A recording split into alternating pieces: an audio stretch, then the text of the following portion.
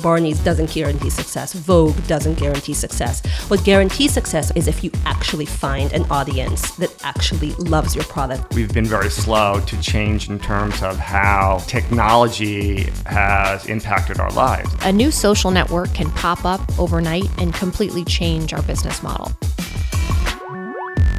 Hello and welcome to the Glossy Podcast, our weekly show where we discuss fashion, luxury, and technology with the people making change happen.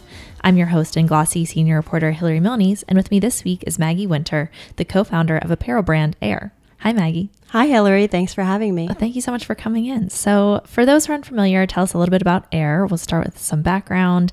You guys used to be part of Bonobos, which is pretty interesting. So tell us how it started and then how you kind of spun out as your own independent women's brand.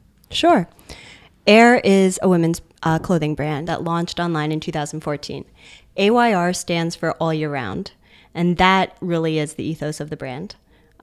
We make clothing that you're going to wear day after day, season after season, year after year, regardless of trend. It's really high quality clothing in really low maintenance, easy silhouettes, and it is the opposite of fast fashion. Great. So you were describe your AYR's relationship with Bonobos. So you were incubated by the company.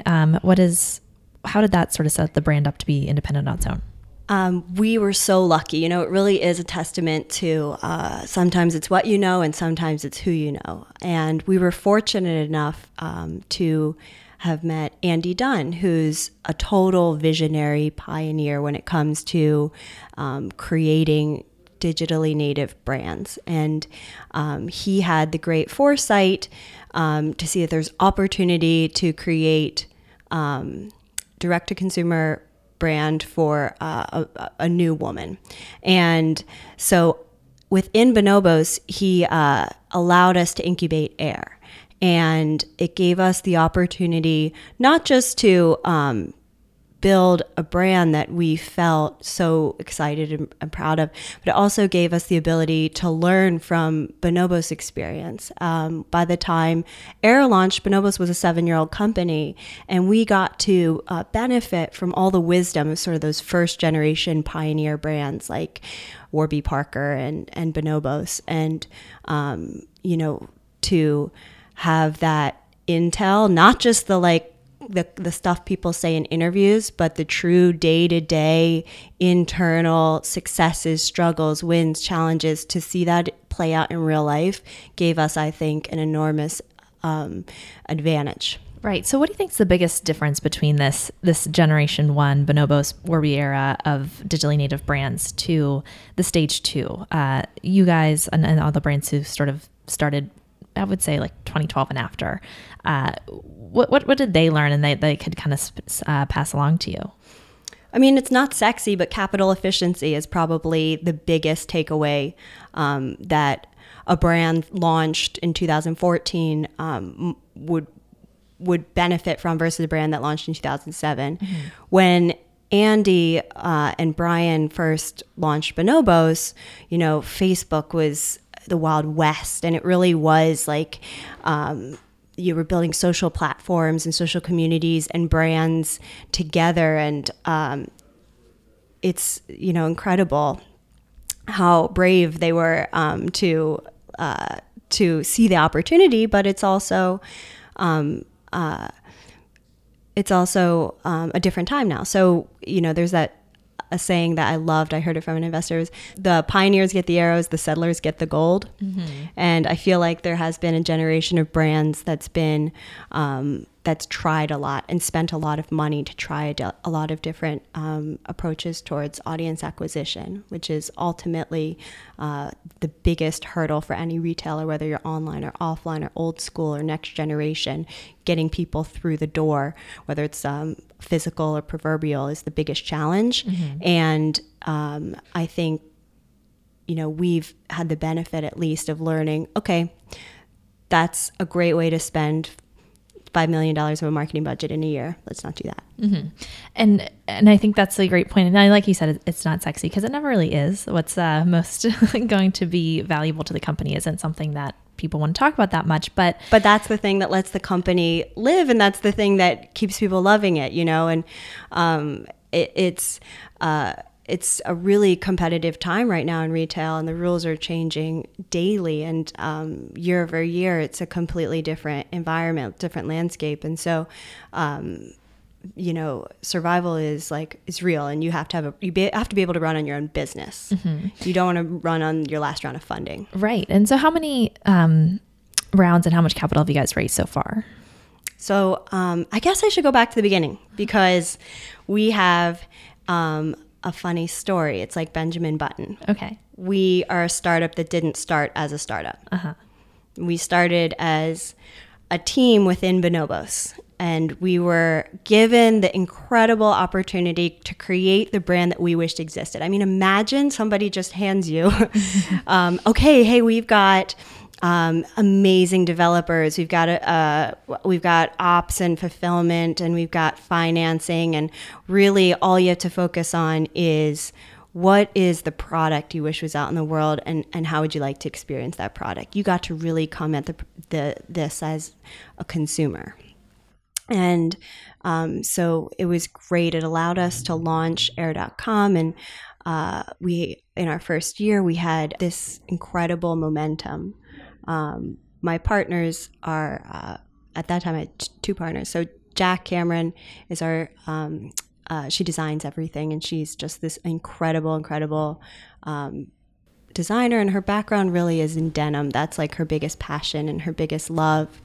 And my other partner, Max Bonbreast, comes from PR, fashion PR. And so we've got product and storytelling together. And so before we launched, we begged our denim factory in LA to make us 300 pairs of a jean called Jack's Jean, presciently named Jack's Jean because it's still our best-selling jean.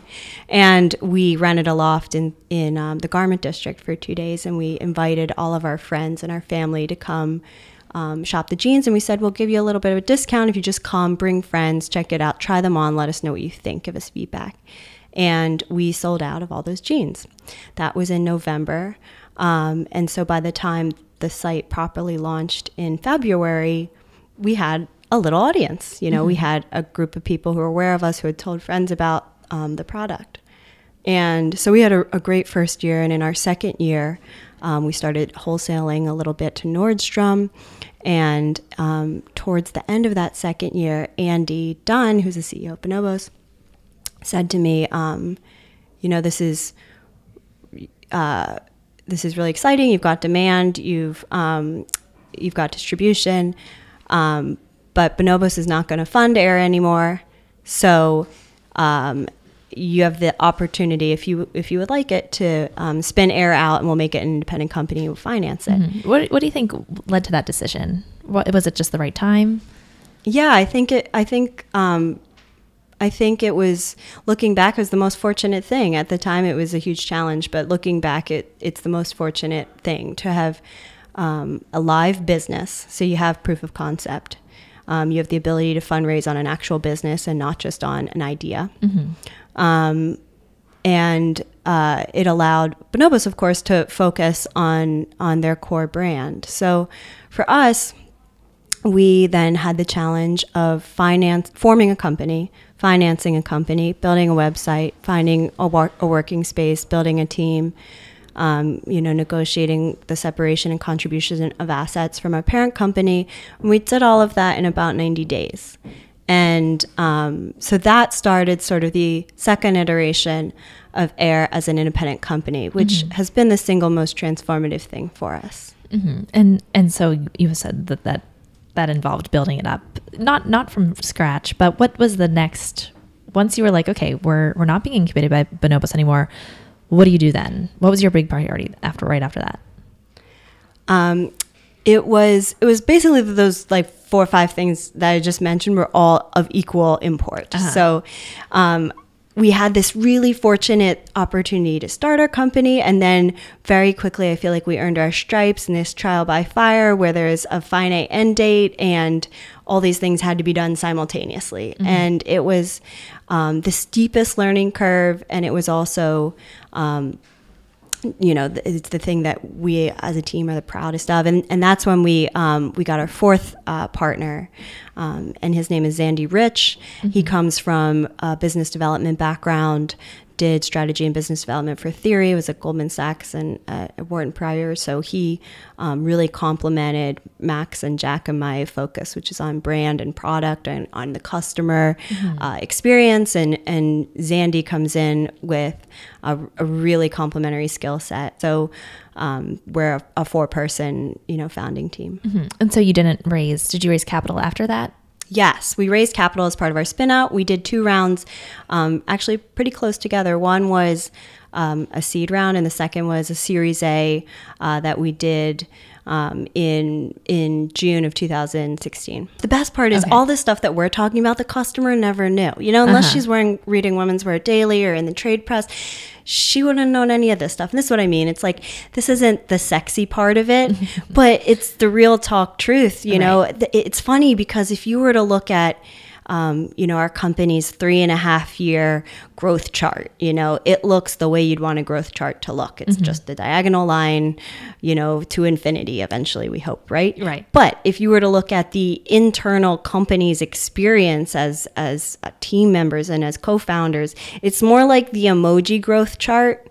You know what I mean? Where it starts out we're starting from a moderate place, and then it takes a dip, and then it shoots off the charts. Right. And that's sort of what our experience was like. We had this incredibly lucky beginning. We had this incredibly challenging, transformative period. And then we came out of it with something that we couldn't have imagined we would be so lucky to be a part of. Mm-hmm. And so you're now an independent brand. You're talking to investors and potential partners.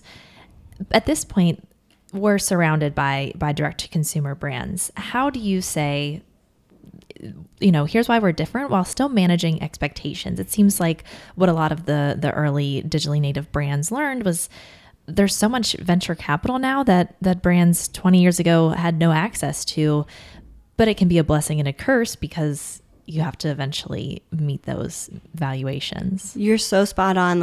I think that we owe a great debt to the Andes and the Bonobos and the Warbies before for proving that it's possible to build a beloved brand digitally.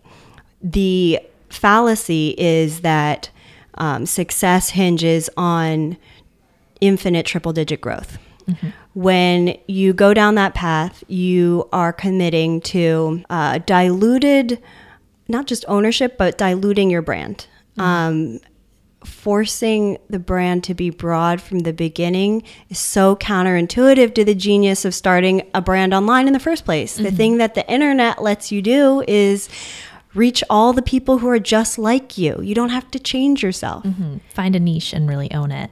Right. Independence, I think, is really the theme. That independence is one of the most important values for our brand, for our team, for our company, for women belong to this time that we are living in today. Independence is so vitally important.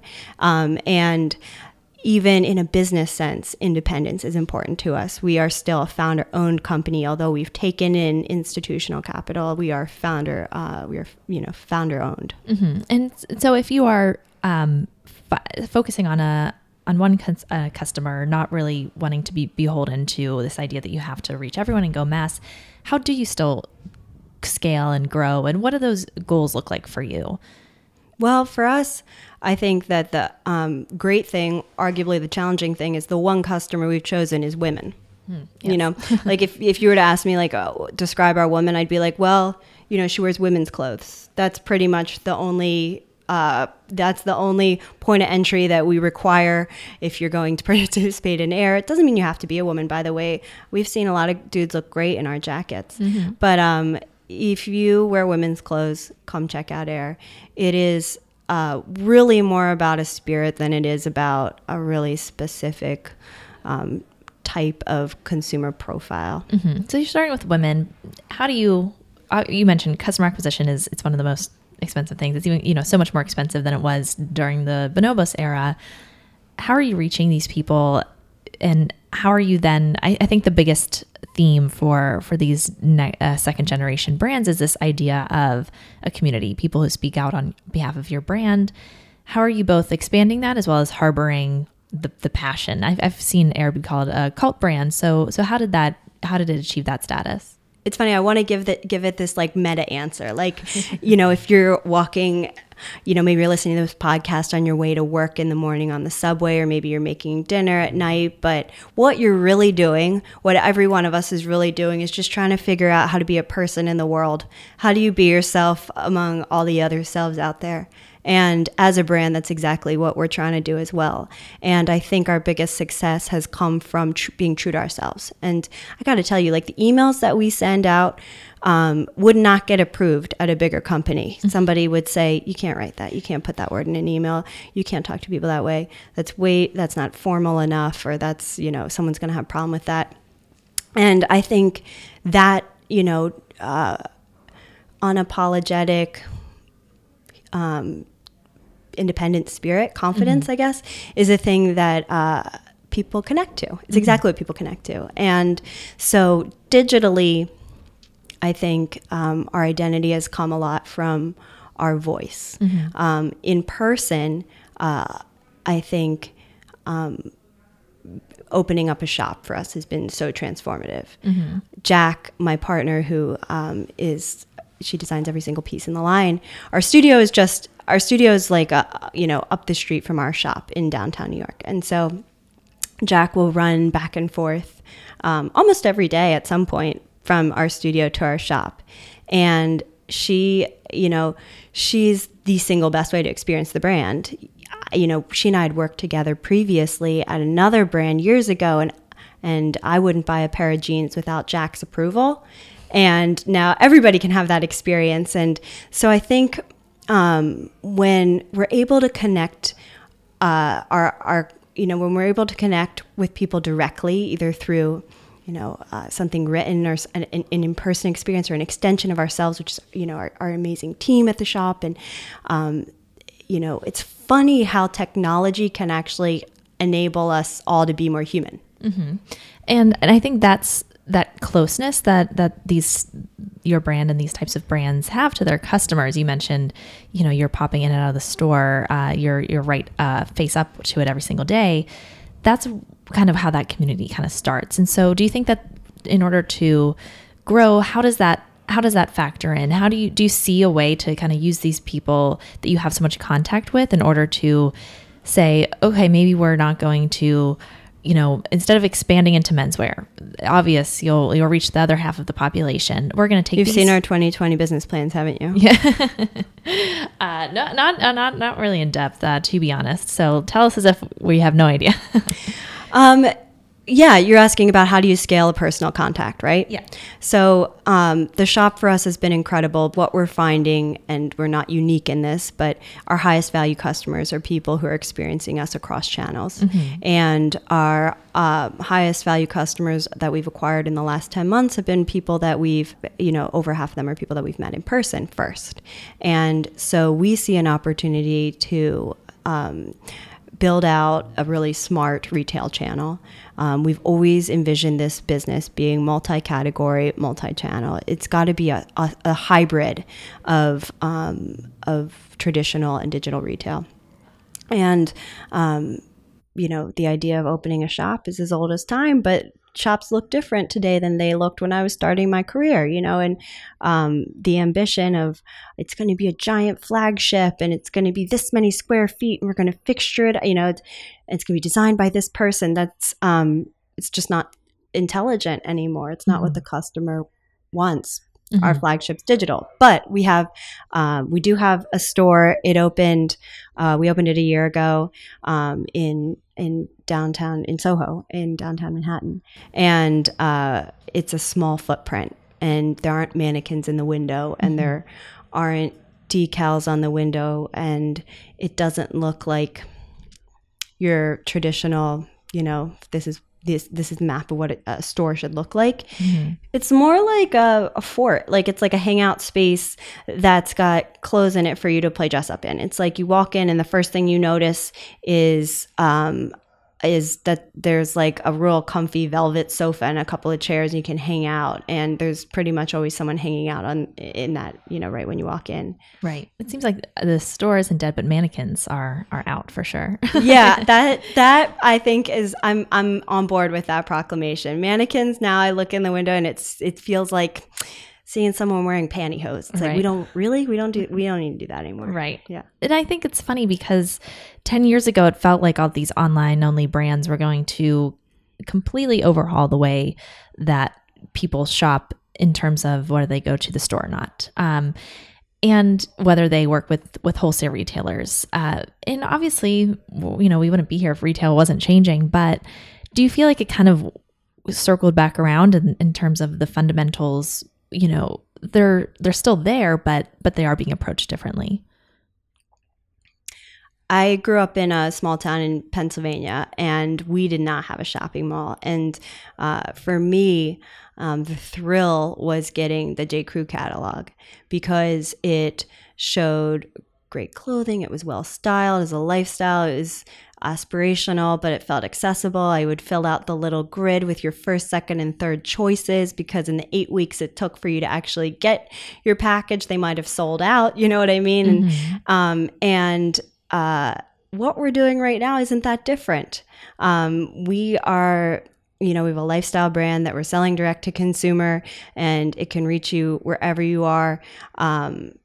We've learned more, and we're responding to, people are shopping digitally instead, or people are using space way more efficiently. And so on like a macro sense, nothing we're doing is that different or original.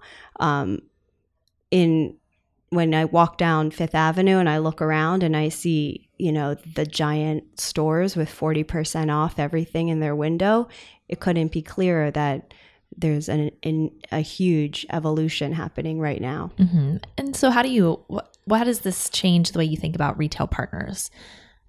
Are they off the table? I'm going to go back to the theme of independence. Mm-hmm. I think the best way forward in this environment, which is so competitive with so much uncertainty and there's so much change still to happen, the best thing you can possibly do is control distribution of your brand. Mm-hmm. And really the best thing you could do is control the entire supply chain. But that is the way forward. It's a scary time to be in retail. And I think that is exactly the opportunity that AYR has as a brand to build something truly lasting. Mm-hmm. And so tell us a little bit about the that supply chain, that level of control you have. How did it evolve since the beginning? Who are you working with? And I think a big theme right now is this independent brand, the sense of control, how that feeds into the supply chain and the production cycle, and then how quickly you can get things back to the consumer and start the whole thing again based off that feedback. Yes. What does that cycle look like for you guys? Well, when Jack and I were first talking about this brand, it was 2012, I think, is when we were having our first conversation about what was to become AYR. The Zarification of the world was at its absolute maximum. Mm-hmm. And, you look at, Zara is so genius, right? And the whole supply chain, the turnaround and the time to market can't be beat. Mm-hmm. Nobody's going to make fast fashion faster, or right. fashionier. So the opportunity that we have is to do the exact opposite. We want to create clothing that you're going to own for years, for seasons, that you're going to wear a couple times a week and get a lot of use out of for a long time. So for us, we are way more interested in a much, much, much longer product life cycle and a slower turnaround.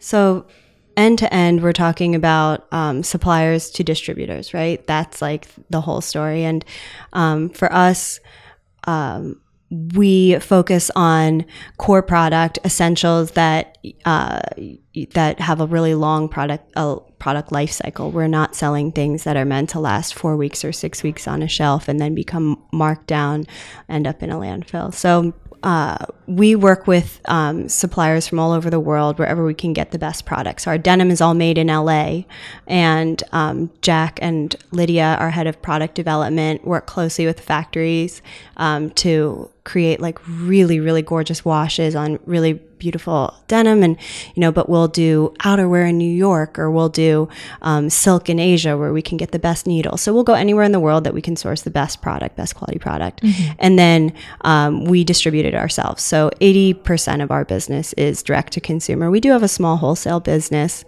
For us, though, it's really important that we be able to connect directly with our customer. And I think that's what sets us apart. At the end of the day, you can buy, the world doesn't need more product. The world, if you're creating stuff, it's got to actually add value to somebody's life. And, I still remember years ago, Jack telling me, you've got to buy this pair of jeans, this vintage pair of jeans. It's a left-hand weave. It's got selvage. It's da-da-da-da. I'm probably butchering the terminology because she's the expert. I am not the expert, but it's exactly. I got so excited. And she said, oh, and there's not that many of them. And this is really rare. And this is why there's...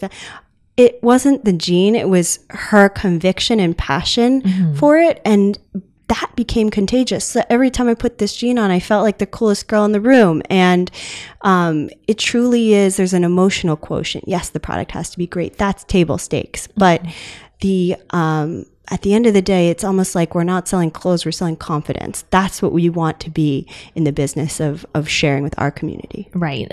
And I think that's the groundwork for the modern brand. So if you're looking at next year at your 2020 plan, if there's a shakeout, it's for these direct to consumer brands that just keep popping up every day, and the VC money is kind of drying up. People are kind of getting smarter about where they put their capital.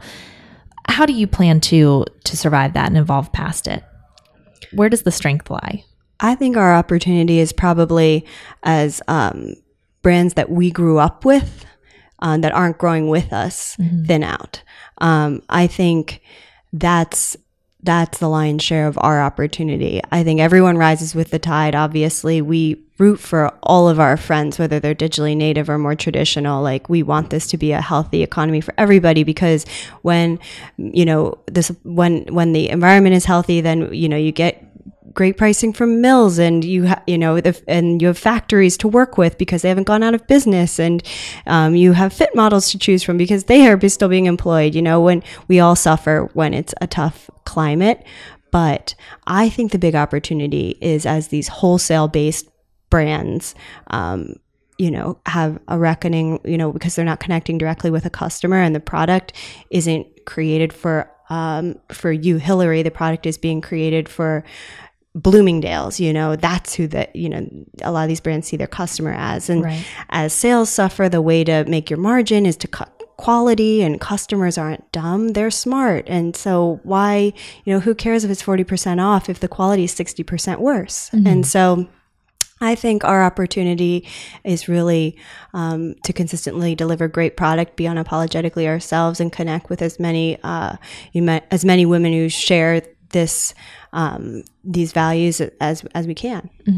Absolutely. And you're almost out of time, but to wrap things up, do you think that it helps a certain level of self-awareness of the direct-to-consumer market today, especially now that it's more mature? Going back to you're trying to figure out how to be yourself and how to be yourself around everybody else, it's a funny balance. You want to be aware of the landscape. You want to be aware of how you fit in.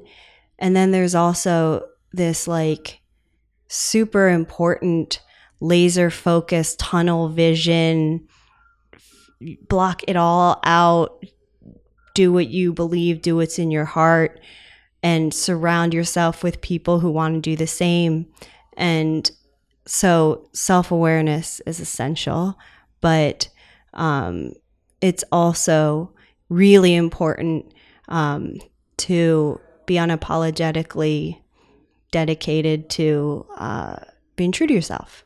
And I think that's something that my partners and I all share and all believe in, our team believes in, is if it's fun for us, I don't really care what everybody else is doing or will think about it. Mm-hmm. I think that's really important. Great. Thanks so much for joining us, Maggie. Thank you for having me. Of course. And we'll be back next week with another episode. And be sure to follow us on iTunes, Stitcher, and Google Play and leave us any feedback you have.